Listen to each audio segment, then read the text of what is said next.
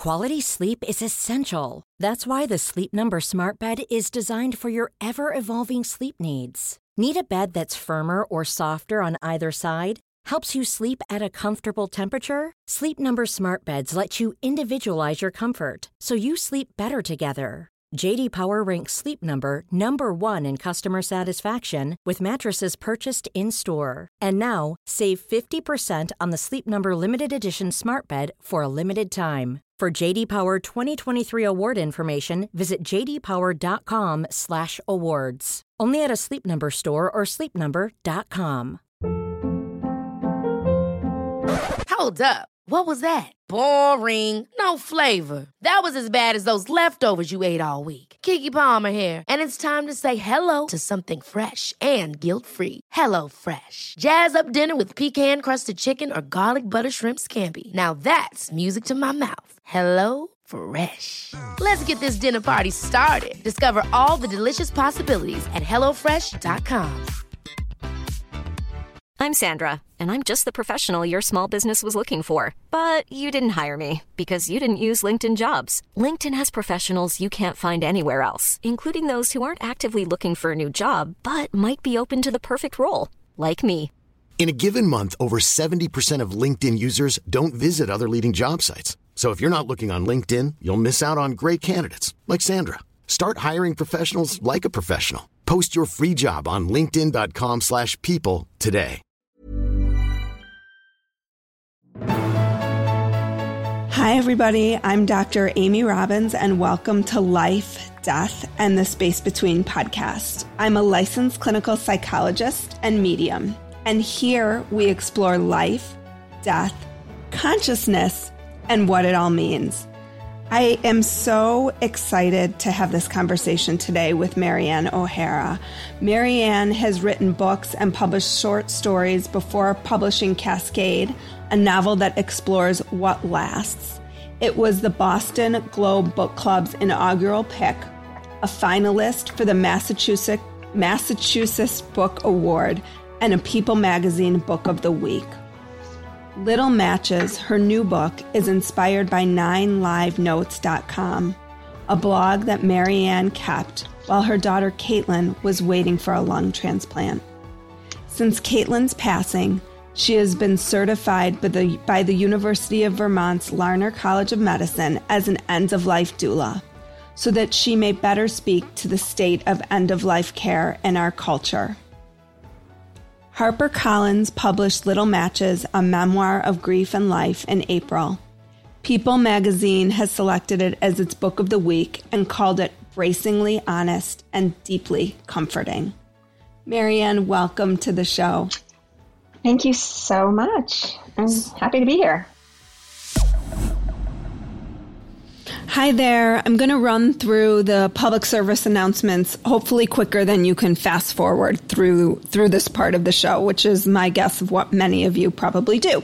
So if you have not subscribed to my newsletter yet, I have not been super great about sending it out, but I am recommitting to it for the fall. So please go ahead and do that at dramyrobbins.com. You'll get updates on what the upcoming shows are, as well as my bi-weekly soul wisdoms, where I just bring you information that comes to me in meditation. So if you go ahead and subscribe to my newsletter. Also, if you are subscribed to my podcast or think you are, you might not be, because Apple just updated their podcast app, and so you might no longer be following me. So if you go to the podcast app, you can click on follow. I think it's 3 dots at the top, and just click follow to resubscribe you to my show. Just make sure this way you're getting all the new episodes. Also, you can find me on YouTube, where I am videoing with the guests, so you can see that. Not sure videoing is actually a word, but we just made it one. And lastly, there's 2 more things. Patreon, you can contribute to the show, which I would be so grateful for. Just go to patreon.com and put in my name. And lastly, Fireside, super exciting platform. It is in the iOS store right now, the App Store. You can only get it if you have an iPhone device, but here you can partake live in the conversation. So it's an awesome way to listen to the show and ask questions of my guests if you have them. Most of the shows are on Thursdays, but if you follow me on Instagram at Dr. Amy Robbins, I always post when the shows are. So check all of that out. Thank you for your support. And here is today's show. So I read this book quite quickly. It is an incredibly poignant, touching memoir of your life with your daughter. Can you tell us about Caitlin and a little bit about her story? Sure. Caitlin was my person. I miss her terribly, and I'm so happy to have written this book. It's kind of establishing her legacy because she deserved it. She was diagnosed with cystic fibrosis, a genetic lung disease, when she was 2. So she lived with it all her life. But CF is kind of an invisible disease for most people. There's a very slow progression. So she was able to live an independent, normal life most of the time. But it definitely affected who she was. Emergencies could be frequent and always unexpected. And we would have to drop everything, go in the hospital for a couple of weeks. But she still managed to do so much with her life. She had a really great outlook on life, never felt sorry for herself at all, and really tried to live the best life she could. And she was a delight to parent. I only had one child. It's so hard to even word that anymore. I was a reluctant mother. I had her young. I didn't ever really think I wanted kids. And boy, she was just fabulous. Very fiery, knew her own mind from the very beginning. Extremely kind, but not a pushover at all. She was a leader. She was cool.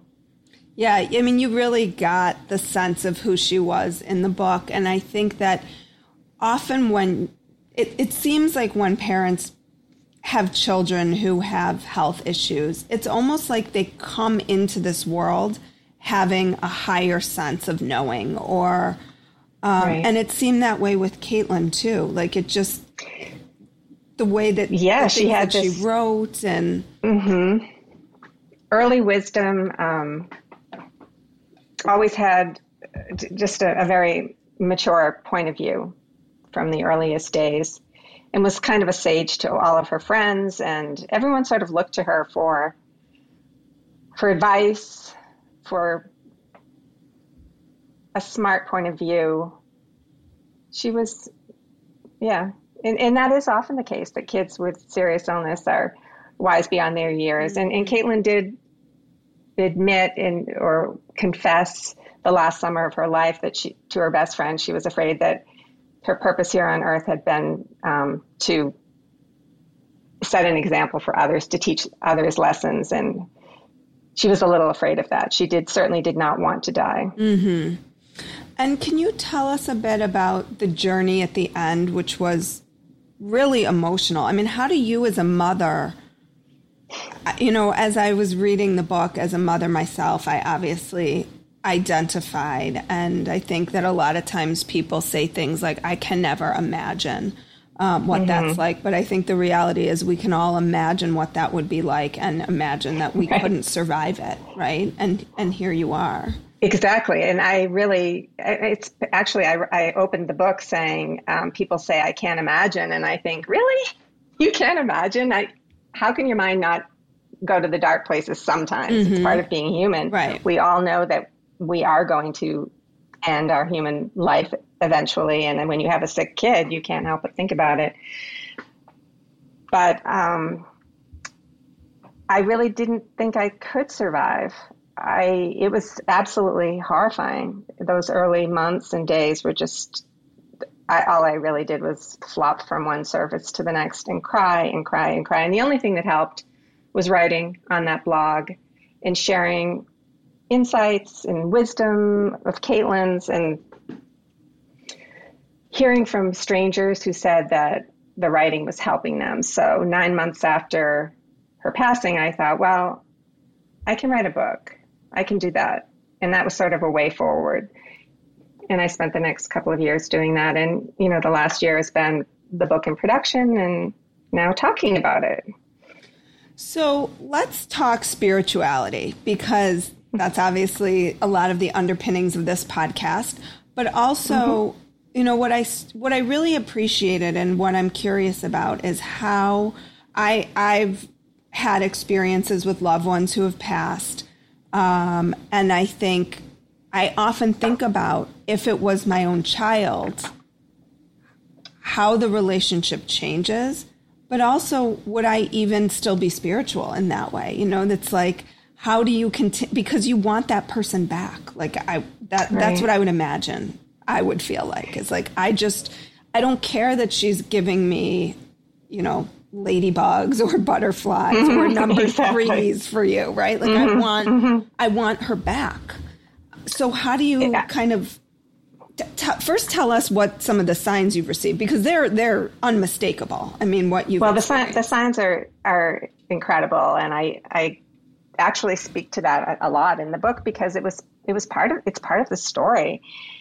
And yeah, I get things like 33s and hawks, but in incredible, crazy ways, but also get other things. Like I talk about being in California one time, and it was just one thing after another, like going into a little tarot reading thing on Abbot Kinney Boulevard and pulling the Ace of Cups, and then immediately going from there into a little boutique, and there was a single t-shirt for sale with that same Ace of Cups just sitting there folded looking at me, and a young woman is spelling her name out to the cashier, Caitlin, and it was just one thing after another that day in California, and those kinds of things happen all the time. So it gets to the point where you start to think, well,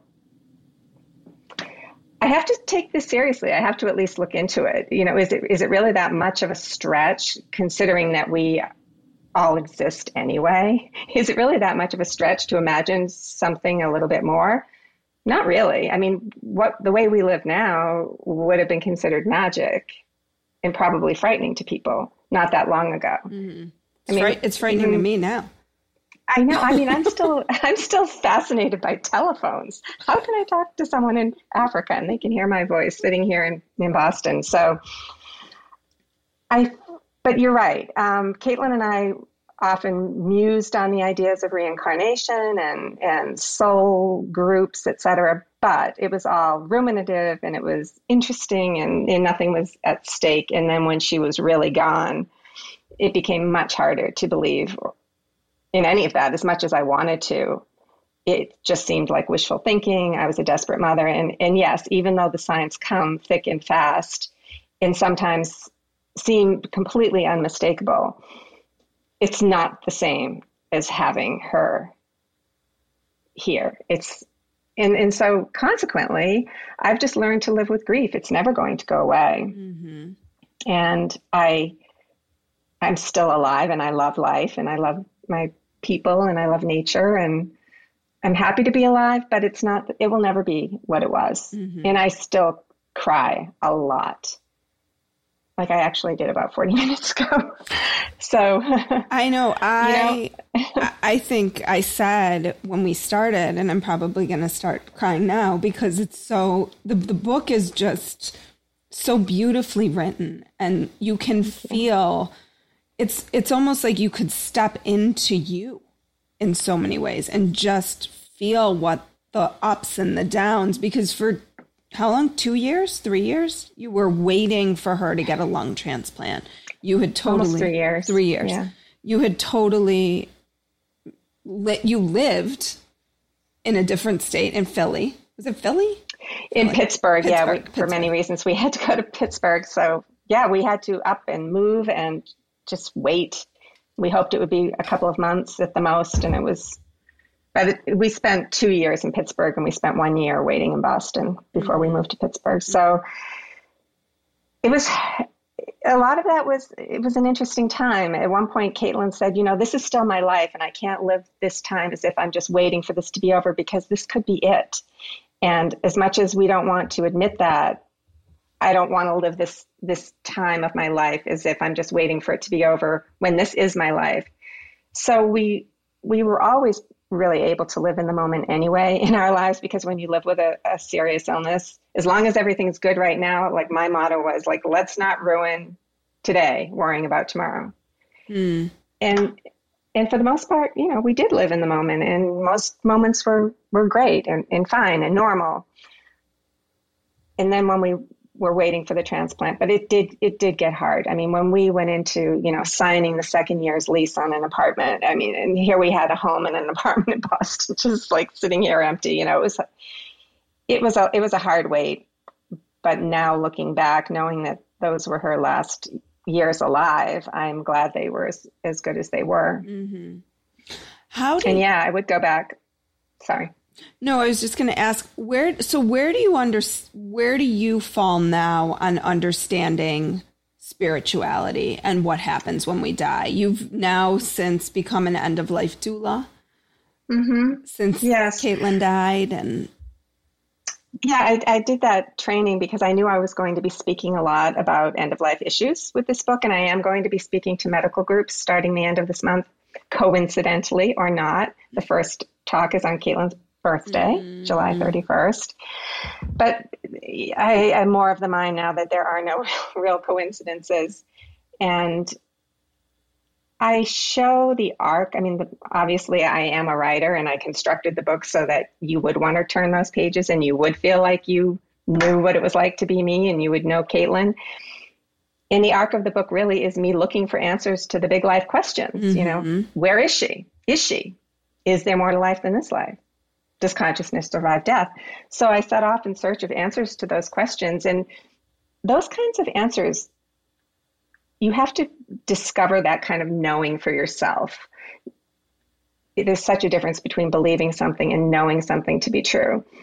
And I really have come to know that there is something more, because so much has happened and I have been such an objective observer of what's happened that for me, the knowing is there, but my knowing isn't somebody else's knowing. So I lay out what happened in a very objective way.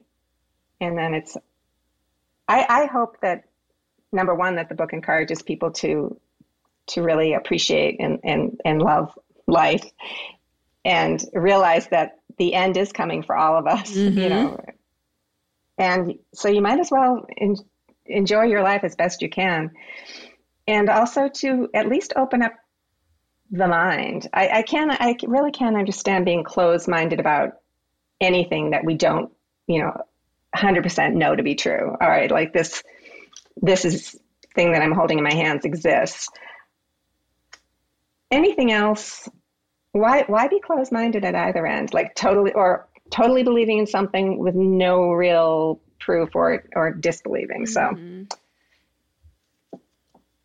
Yeah. And I think you actually, this was Caitlin's, I pulled this quote out of the book. The miracle of human beings is that we are all able to go on living despite the certainty that we will die. And then she says, I kind of love that. Yeah. And she was writing to her really close friend, Jess, who, as I write in the book, Jess was extremely healthy, came for a visit to Pittsburgh, I brought her down to a waiting Uber and she was, had tears in her eyes saying, I love Caitlin so much. It just kills me to see her like this. And 2 months later, Jess was diagnosed with stage 3 breast cancer. And she's been dealing with that for the last couple of years. And yet she has now founded a resource center in Kenya in Caitlin's honor and is groundbreaking next month on the Caitlin O'Hara Community Health Center for Women and Children. So I love that Caitlin had written to Jess, and Jess really, the letter she wrote to Jess was just so encouraging, and she had shared it with me, and Jess allowed me to put it in the book about just, we are all going to die. So let's live. Let's live while we can. Right. So and let's how are do you everything live? we can. Yeah. And Jess she just took that and ran with it. And she's actually home right now taking a class at Harvard in public health. Like, she's just amazing. And yet she did all this to honor Caitlin. So I think it's really important too, how much we can help each other be better human beings, because really we're all connected and what's it really all about at the end of the day? We are human beings who need to be connected to each other.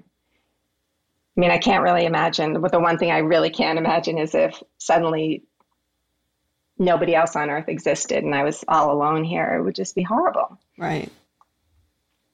And your connection to Caitlin still feels like, does it feel like it dissipates at all, or is it still really strong? Like, how do you maintain that?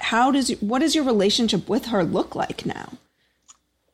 Well, a lot of times I just pretend she's like, I'll just talk to her. And sometimes it feels like pretending, and sometimes it feels real. As I wrote in the book, at one point, about 2 years after her passing, I felt a distinct sense on the left-hand side of my brain. I was in Salisbury Cathedral in England, a place that she and I had wanted to visit, and I suddenly felt this feeling that felt like electric bubble wrap buzzing the left side of my head. And it started happening more and more. And I knew it was her. It was like that knowing, like I knew it was her, but at the same time, my other half of my brain is saying, what? Maybe you have a brain tumor. Right. Maybe something's wrong here. And yet it continued to happen, and it continues to happen to this day. And I've learned to just think, okay, well, that's Caitlin. That's Caitlin communicating. Is it the same as having her beside me, having a good laugh about something or a good conversation about something?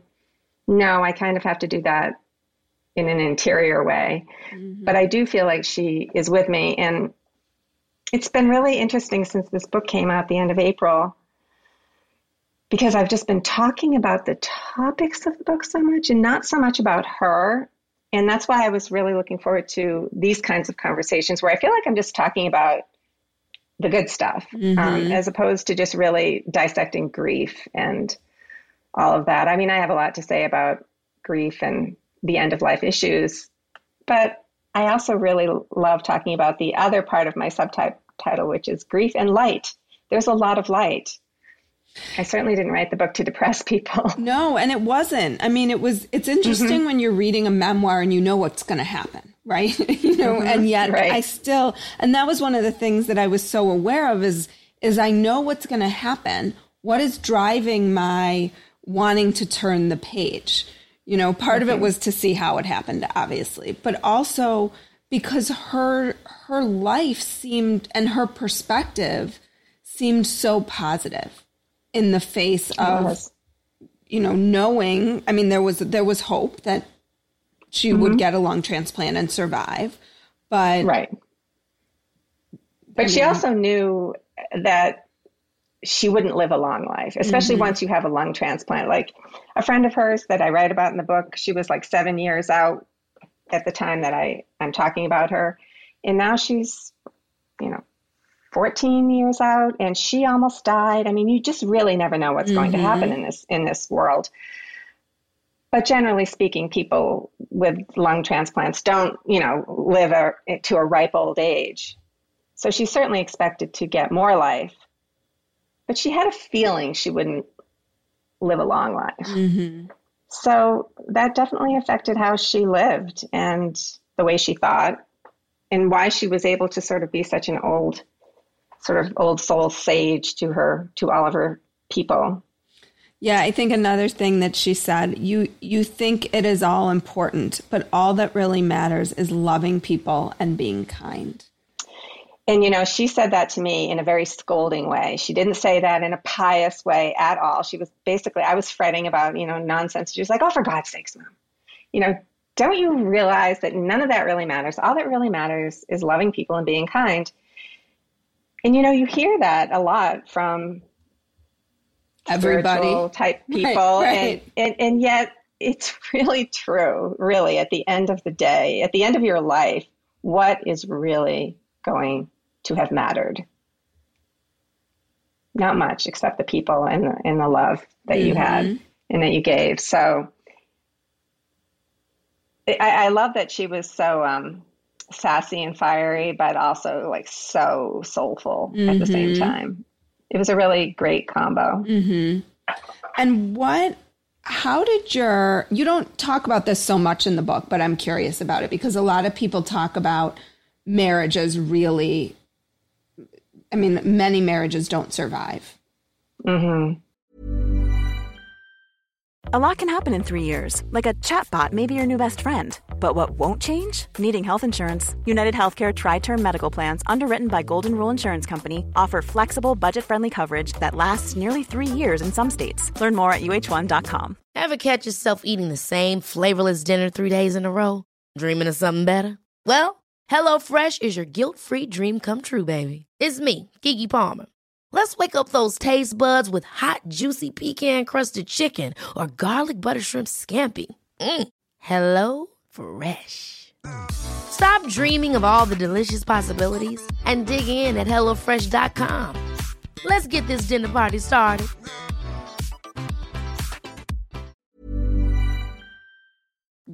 This sort of grief. And you were living separate for quite some time. Yeah, for the most part, he would come like every 2 weeks. My husband, Caitlin's dad, for, maybe a long weekend or whatever. The fact that we had been living with her chronic illness from the time she was 2 probably helped. It's not like she was suddenly sick, in her late 20s. That might have disrupted our life more than needing the transplant and having to move to Pittsburgh did. But I can tell you that when she was diagnosed, it was hard. And not long after the diagnosis, my husband's 29-year-old brother died of a brain aneurysm, like just totally healthy, left behind a little girl and a pregnant wife. So my husband actually our marriage had to process a lot of stuff a long time ago. So now we're kind of like old hands at it. And I remember in the beginning of Little Matches, I just say, I'm careful and kind with Nick. He has lost his daughter too, and he handles grief differently than I do. We're actually, I had a really interesting astrology reading for my birthday in May. And the guy was he reads your chart like he's reading a nautical chart. Like, okay, the rocks are over here. Watch out for the wind here, blah, blah, blah, blah.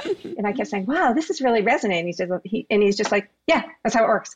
He's just like this matter of fact guy with this fast talking Long Island accent. But basically he was talking about Caitlin and I, we had so much Pluto in our charts. We could look at death. We could look at what's hard in life.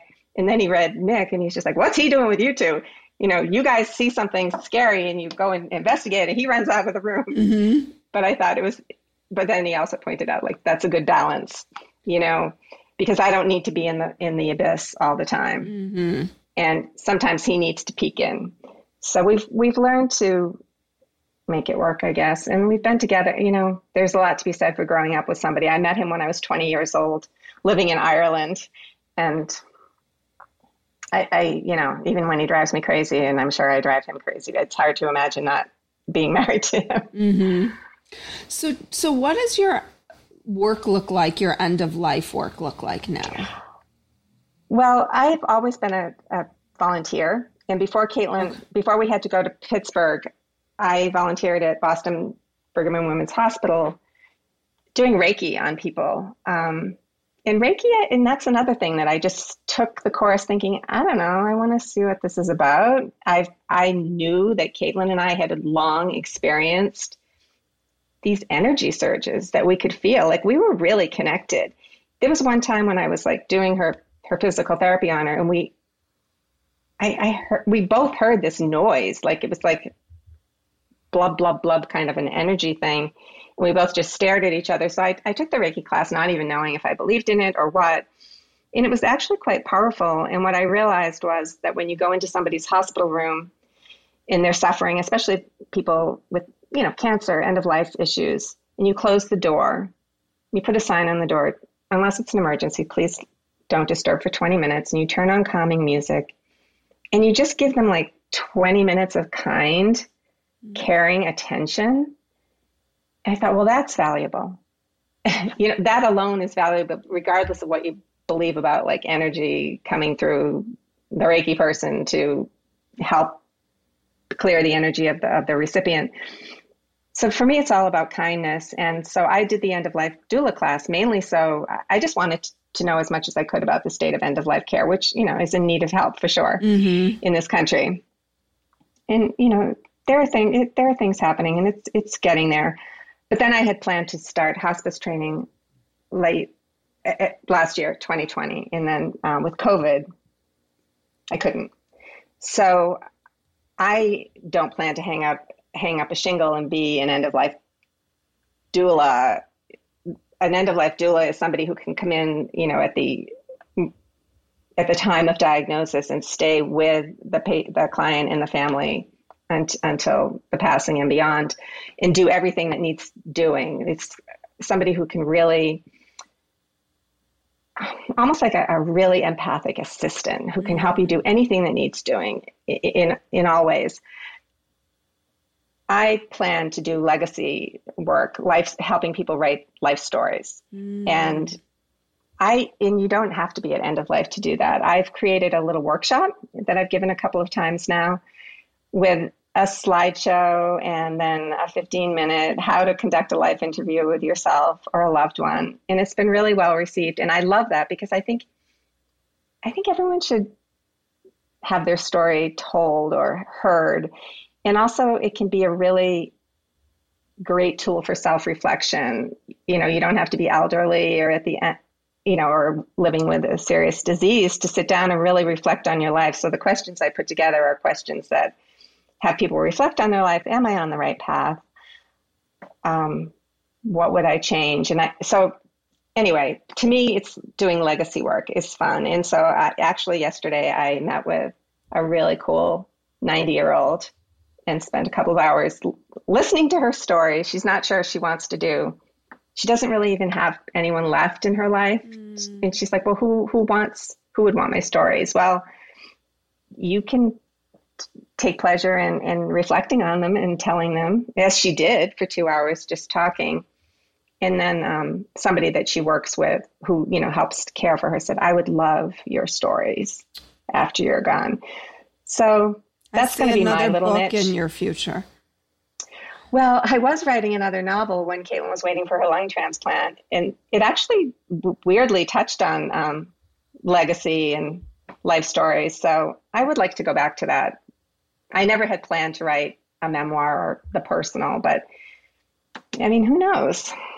Who knows what's going to happen? Because I'm going to be doing a lot of talking in the next year. So we'll see. Well, and I think everybody has a story they want told, right? I mean, as a therapist, that's what I experienced, right? You want people to see you. Right. You want your story to be known. You want it to be heard. You want someone to bear witness in some way to your life.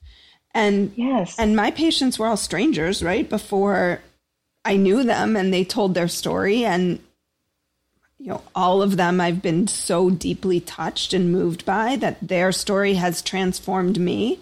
And I don't think as a therapists talk enough about how our patients transform us. We think about our job is to help them heal. I don't say heal them, help them heal and help them transform, but it's a mutual experience. Anytime we tell our story, hopefully that the person is listening and being transformed by some part of it. I love that. And I think if you were the kind of therapist who wasn't affected that way, I don't know how good of a therapist you would be. Yeah. Actually, one of the things I'll be talking about in my medical talk is how this one doctor who really discovered that Dr. Zach discovered that oxytocin, when we hear a story that engages us, oxytocin is released from our brain, and it also helps with reciprocal engagement. I have to learn to say that word. Well, it probably touches on, in some way, the interpersonal neurobiology. Have you looked at Dan Siegel's work in that? Dan Siegel, Mindsight Institute. I think he's Mindsight out of California. And he talks a lot about mirror neurons and interpersonal neurobiology. Exactly. So, okay, two more things. And then I'm going to open it up because we're on Fireside. So if people want to ask questions or come on and just share their story, happy to open that up. But you pose this question at the end of the book. which I think is the question we all should be asking ourselves all the time, which is, what is your role in this lifetime? Mm-hmm. And so how do you see us figuring that out? And how do we work to grow our souls? Because that's always the work that I'm fascinated by, is how do we help people grow their souls and really figure out what their role is in this lifetime? Right. I have come upon the idea of like, okay, perhaps reincarnation is a real thing. It makes a lot of sense. There's been some great research done on it for years down at the University of Virginia, for one example. Mm-hmm. But why not like play a little game of what if? Like, it can be really instructive to take a minute to just imagine it's true. Imagine it's true that we chose these lives, planned these courses of events to challenge our souls to grow. If that's true, can you look back on your life and pick out which events tested you in such a way that you ended up being a better human being?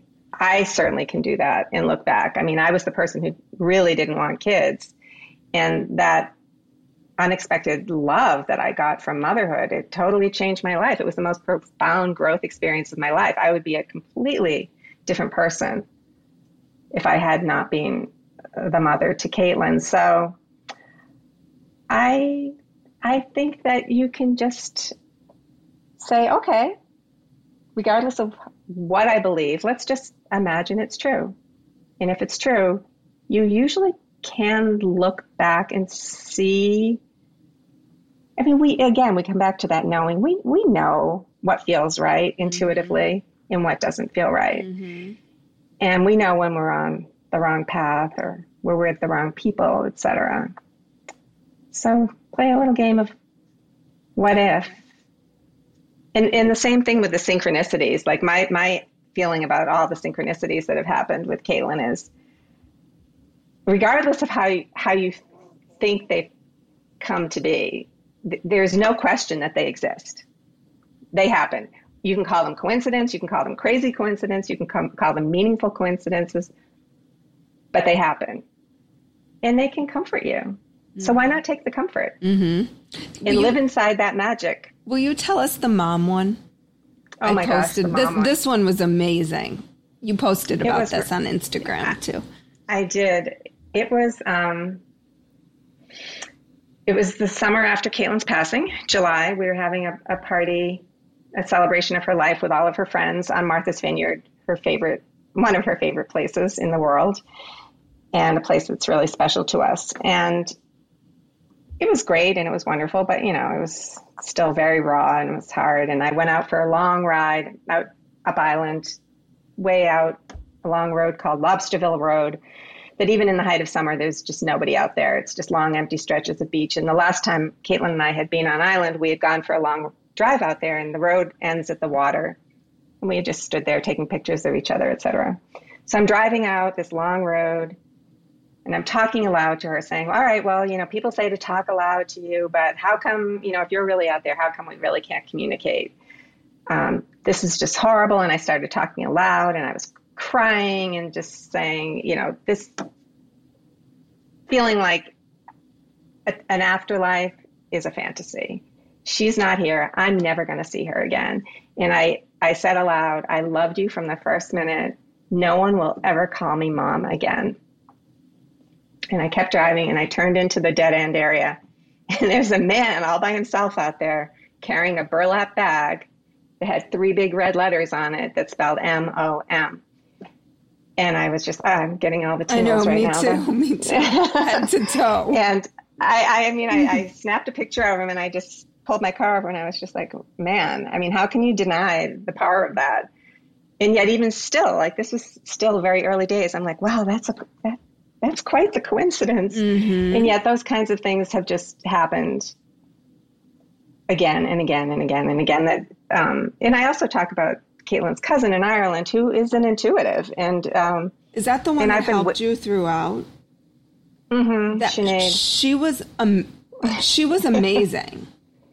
She is amazing. And I've been witness to her sort of from the time she was little. Honestly, she would hate me saying this, but she was conceived in this room. It used to be my guest room. Her parents used to spend a lot of time here. Just for the world to hear.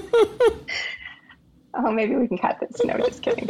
Anyway, but I've just felt very close. The point is I felt always very close to her, and she felt very connected to Caitlin. And she used to have, the imaginary friends that everyone just thought were imaginary, but they weren't. And when she got into her early 20s, more and more things were happening. And she was like, I'm getting messages for people and I can see things. And she didn't know what to make of it at first. And she finally, she's 33 now, and she finally grew to accept her abilities. And now she is a very successful is the word. She's a wonderfully working, empathic, intuitive healer in Ireland. And, so why was I even starting to talk about her? I'm just thinking about, there are just so many I want to think here. About how her ability to tap into what was going on with Caitlin at the time was so powerful in the book, but that wasn't where we were really going with it. I know, but that's the thing. There are so many tangents you can go off on, and they're also fascinating. But it was like E.T., the end of E.T., when E.T. and Elliot are experiencing the same thing physically. Sinead was really experiencing what Caitlin was going through. It was quite mind-boggling. Oh, my point, I know what it was. My point was that I know that people like Sinead exist. So there was that to help me, not to help my doubt that there's something going on. There's definitely something. There's something going on for sure. And I didn't seek them out, but I've ended up having some really incredible experiences with mediums who are good ones. Certainly there are frauds out there, and that's unfortunate because they ruin it for everybody. Right. But the bad ones in any field can ruin it for anybody, really. And, these people who do a lot of work with grieving people and one of them has a whole page on her website, how to protect yourself from frauds. Don't become too dependent on mediums. It can be such a crutch. So. And I think to your point, there's the believing, which I think happens in mediumship. I believe that they were in contact with my loved one. And then there's the knowing, which I think when you have the connections that you've had, certainly the things that have happened to me, it becomes undeniable that is, it just becomes a part of you. You're like, oh yeah, that is right. Truth. And the thing that really stuck out to me too, when I started sharing these stories on my blog before I wrote Little Matches, the most unlikely people would contact me and say, these things have happened. And people are afraid to talk about them. And everyone qualifies what they're saying. Oh, well, this is, probably sounds crazy, but, right. And everybody has these stories. And also, if you read some of the wonderful books written by hospice nurses about situations that happen at end of life for people, and they're fascinating reads, actually, because this stuff has been going on forever since humans existed. And something quite magical happens. It can happen at end of life when people are transitioning and they start to see the next world and await it with happiness. I mean, honestly, sometimes I'm just like, I'm done. I'm ready. Not really. Right. But, sometimes when it's hard and I'm just like, I think I actually write in the book too, that if there's nothing, I kind of imagine it like the end of Fitzgerald's Benjamin Button story, like just sort of a gradual disintegration and it's over. If there is something, I imagine it being like, oh, thank God that hard life on earth is over. Right. Because it is a hard life. It is being in a human body is very challenging. It certainly is. And feeling human feelings is very challenging. It is. So it makes sense that it's, Caitlin called this earth a ropes course for souls. And I love that. She had said to her boyfriend, this place is just like a ropes course for souls. We all are challenged. And she said, imagine all the people living life in peace. Well, that wouldn't really work if you believe we need to be challenged to grow. Right. And I liked that. Right. That's maybe what the other side is for, living the life of peace. Exactly. Oh, I hope so. Wouldn't want to go from Earth to worse. No. Especially after this past year and a half. Seriously. If people are interested, I'm going to open this up for anybody who's in the audience on Fireside to come on up and speak and ask questions. But before we do that, where can people find you? Your book is called Little Matches. Why do you call it Little Matches? It's actually from Virginia Woolf, To the Lighthouse, a book that Caitlin and I both loved. Toward the end, when she says, what is the meaning of life? Little matches struck in the dark, really. That's all we can really do is keep lighting up the dark with little bits of light, trying to illuminate the way. And yeah, I'm Maryanne O'Hara on every platform, MaryanneOhara, Instagram, Facebook, Twitter, even though I don't use Twitter much. I'm there. And that's my website too. Okay. And the book is anywhere books are sold, and I love hearing from readers. And I recorded the audiobook, and my voice sounded much better than it does today. I think I'm full of pollen today. Oh, it sounds fine to me, but yeah, and it's just a beautifully, I've said this a couple times, beautifully written book. I know it's summer, so it actually can be a beach read. It is not.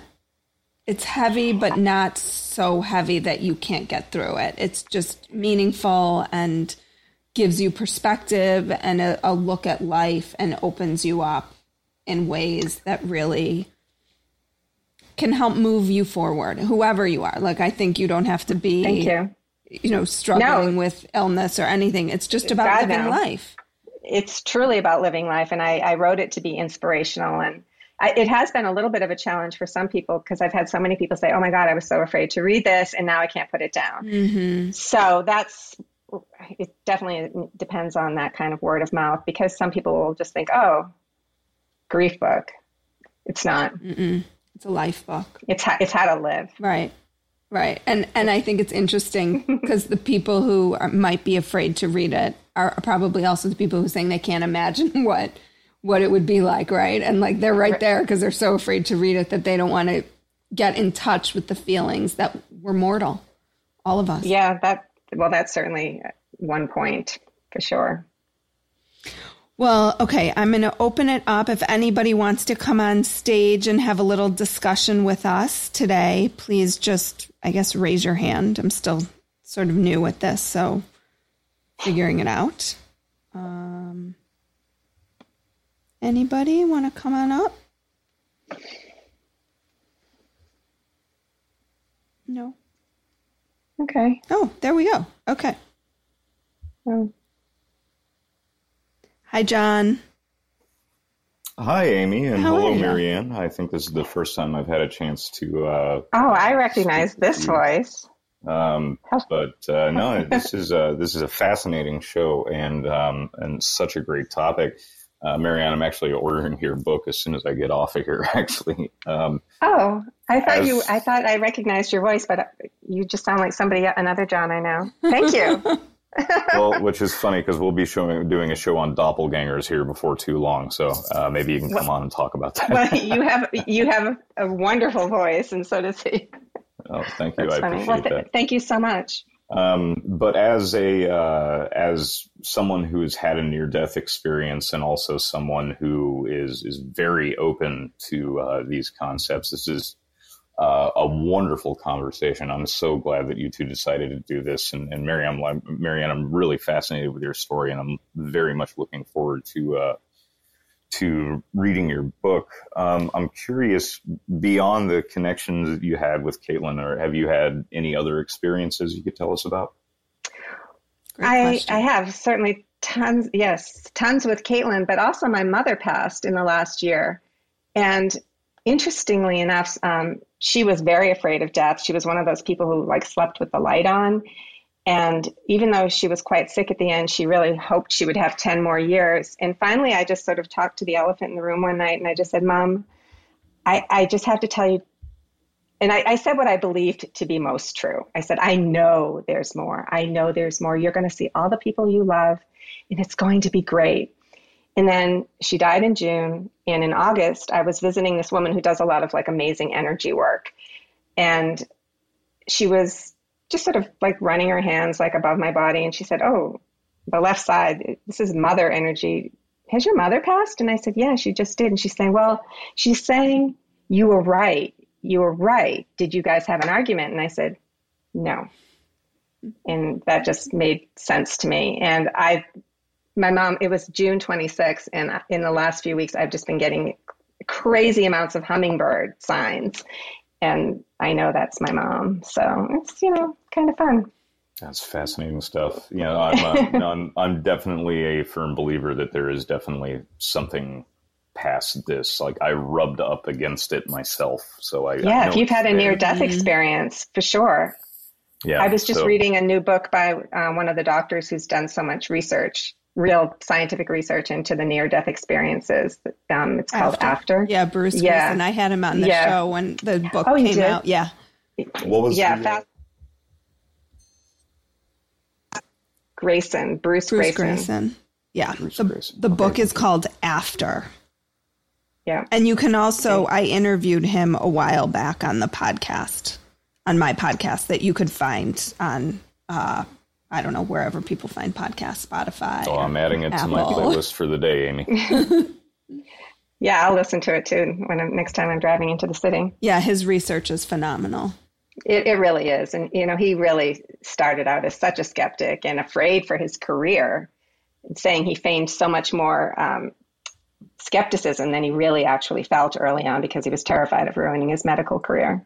Well, and I appreciate where he's coming from, because when I had these experiences, if people have heard my story, it was really when I was in grad school and I started having these visits, and it took me 20 years to finally come out with this podcast, which is a long journey, but my way of pulling this all together, because I was nervous that doctors were going to stop referring patients to me. And that's my livelihood. Right.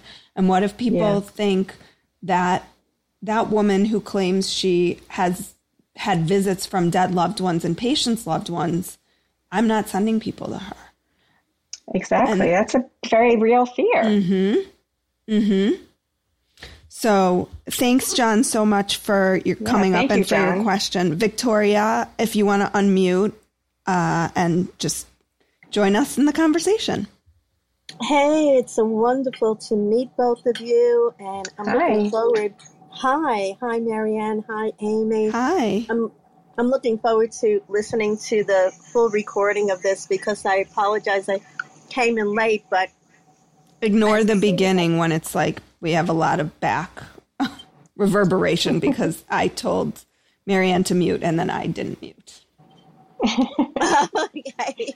You just missed the technical difficulty. Right. Oh, perfect.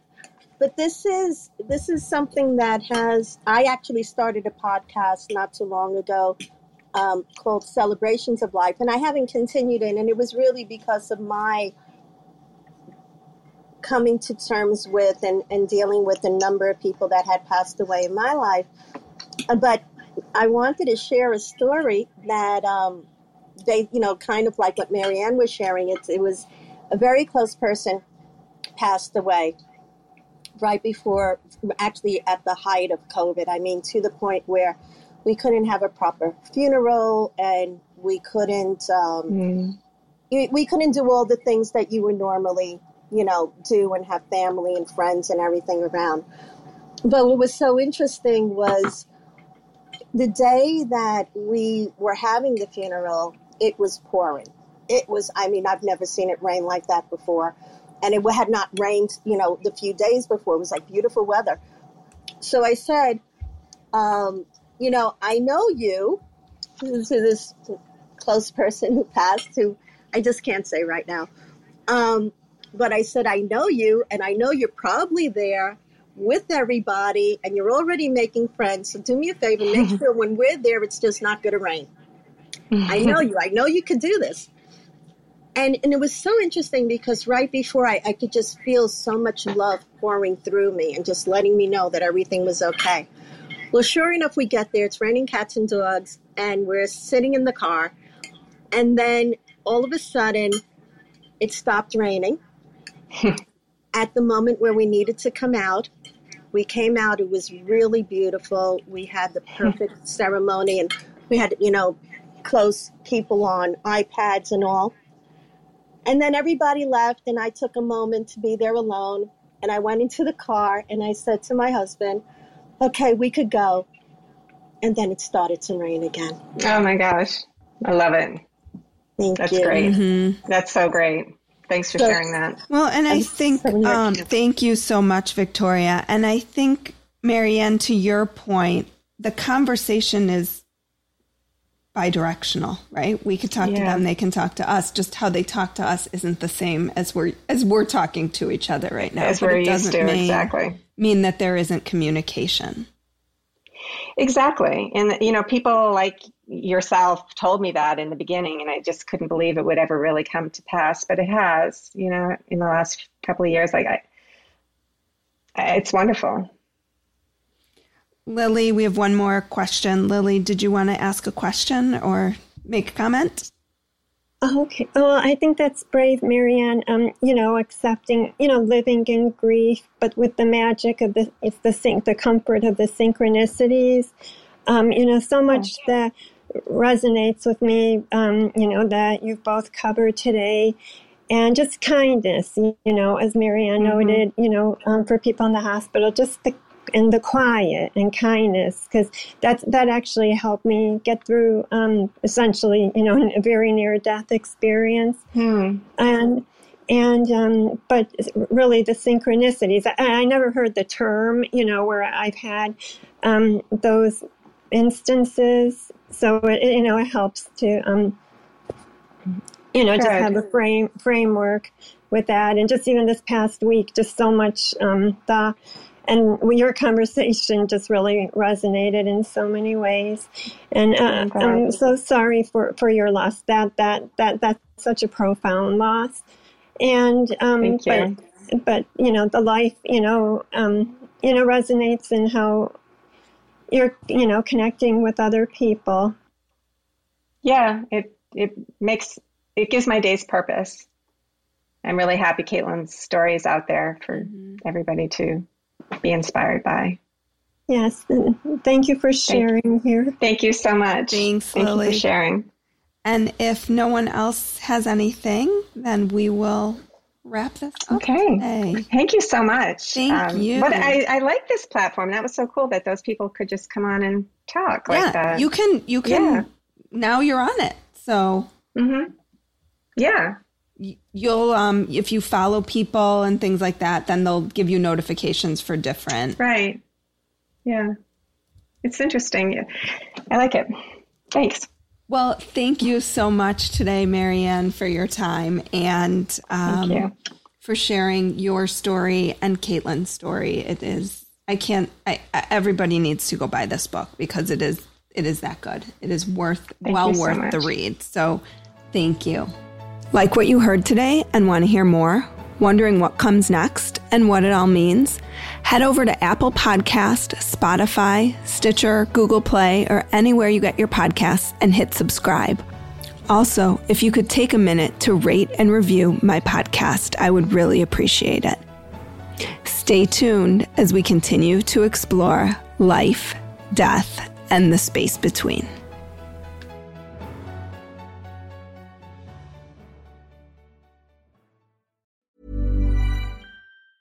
Ever catch yourself eating the same flavorless dinner 3 days in a row?